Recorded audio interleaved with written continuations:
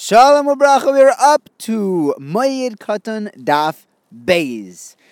The Kodesh Goyen says that Chol Moed is called Moed Katan because we know that the moon was the Ma'or HaKatan and the sun is the Ma'or HaGadol. The moon doesn't have any intrinsic light to itself. It is lit up by the sun and we can see its glow. So too Chol Moed gets its shine, its Kedusha, its Shefa from its Yom Tov, which is before and after. The first half of Moed Katan talks about Chol HaMoed, the second half talks about Avelis. It's almost like two separate Masechtas. Anyway, our Mishnah starts off that on Chol HaMoed you're allowed to water a Beis HaShlachin. Shlachin comes from the word thirsty. A thirsty field is a field that does not get enough rain, so it needs to be watered. You're allowed to water this field on Chol HaMoed and on Shemitah from both a new spring and an old spring. And the Gemara is going to discuss what's the difference between a new and an old spring. One that just started flowing and one that's been flowing for a while. What you're not allowed to do is you're not allowed to water this Beis HaShlachin, this field, from rainwater or from a bucket. Bring it up from a well. You're not allowed to make little ditches to gather water around grapevines. Rabbi Eliezer ben Azariah says you're not allowed to make an irrigation canal called an amma, because it was an amma by an amma ditch. The Chachamim say you are allowed to make this irrigation canal for the first time during Shemitah, but not on Chol HaMoed. And you are allowed to fix an irrigation canal that crumbles, that needs reparations, upkeep. You are allowed to fix these water cisterns that are in Rosh Hashanah, where they would keep their clean water. This is probably why Chazal were always drinking wine, because they didn't have water. It wasn't easy to come by. There wasn't any tap water. You're allowed to cement them. You're allowed to fix roads and paths and mikvahs. And you're allowed to do any tzorich rabim. You're allowed to mark graves, to put up tombstones. And all of this is allowed to be done on Chol HaMoed. And the Mishnah ends off saying that these things are all Yaitza. Also, these halachas apply by Klayim. Now the Gemara says, why does that Mishnah need to tell us that you're not allowed to water a field, a Beis HaShlachin field, a thirsty field, with a new spring, a new mayan? Why? Because maybe the little walls that you dig to have the water flow into the field are going to fall down. But you're still allowed to use this to water your field. So of course I'm allowed to use an old, sturdy spring. Why does the Mishnah need to tell us both? And the Gemara explains that if I would have only told you that you're allowed to use a new spring, I would think that an old spring, if it's such a good spring, then I could even use it to water a Beis Habal, which is a field that suffices on rainwater. Kamash Malan, the Mishnah told us both cases to tell me that it doesn't matter what type of a mayan it is, a new one or an old one.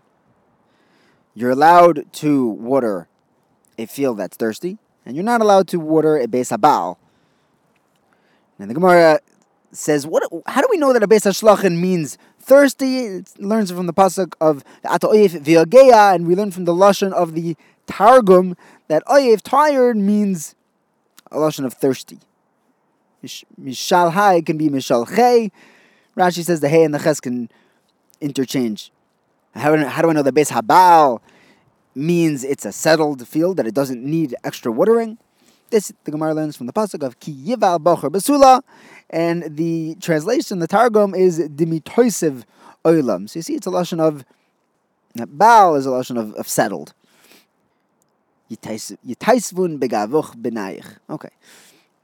Now, through all the halachas that our Mishnah told us, it comes out that on Chol HaMoed, you are allowed to do a malacha if there is pseida involved, if there will be a significant loss, but you can't do a malacha in order to make a profit.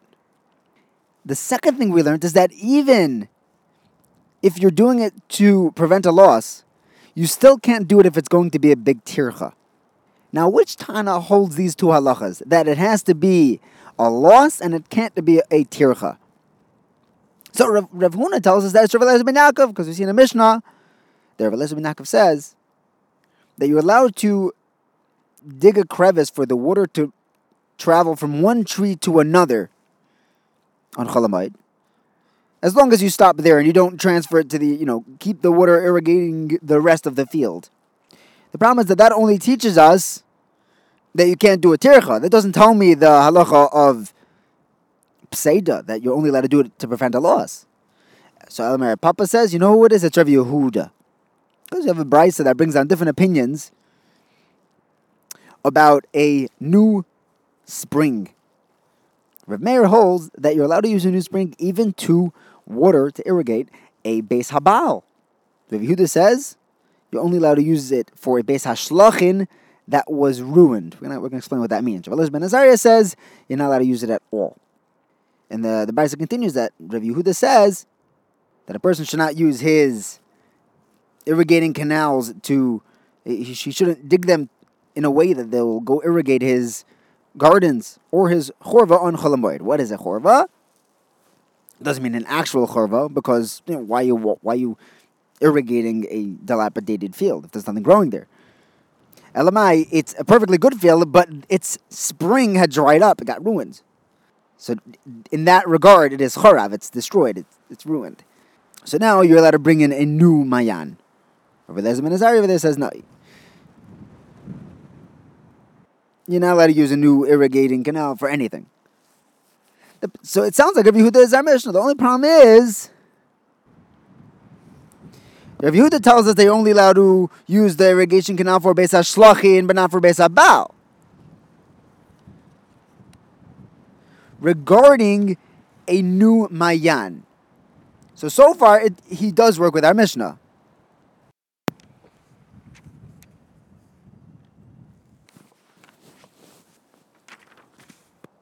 When you have a new spring, there's a chance that the path that the water takes is going to fall down, and that you'll need a fix. But an old one, l'chayr Rav Yehuda would hold that you can even use on a beis habal. So that isn't Rav Yehuda, because that isn't our Mishnah. Our Mishnah says that you can't water a beis habal no matter what. The Gemara says, yeah, but we have no choice. None of the other Tanoim fit even remotely with our Mishnah. Rav Yehuda is the closest one we got. We have to shtup Rav Yehuda and say that he would say that even in old mayan, you can't use in a beis habal. You're only allowed to water a beis hashlachin. So why did Rav Yehuda specifically say a case of using a new mayan? That's to tell me a chiddush, that to show how makel Rav Meir was, that he even let a new mayan water a beis habal. But Rav Yehuda is Takar Mishnah. Next, the Gemara says that if someone weeds or waters his plants on Shabbos, what malacha is he doing? Well, who cares what malacha he's doing? He's chayev, yeah, but it makes a difference, because you're only chayev misa if you have edim and hasra.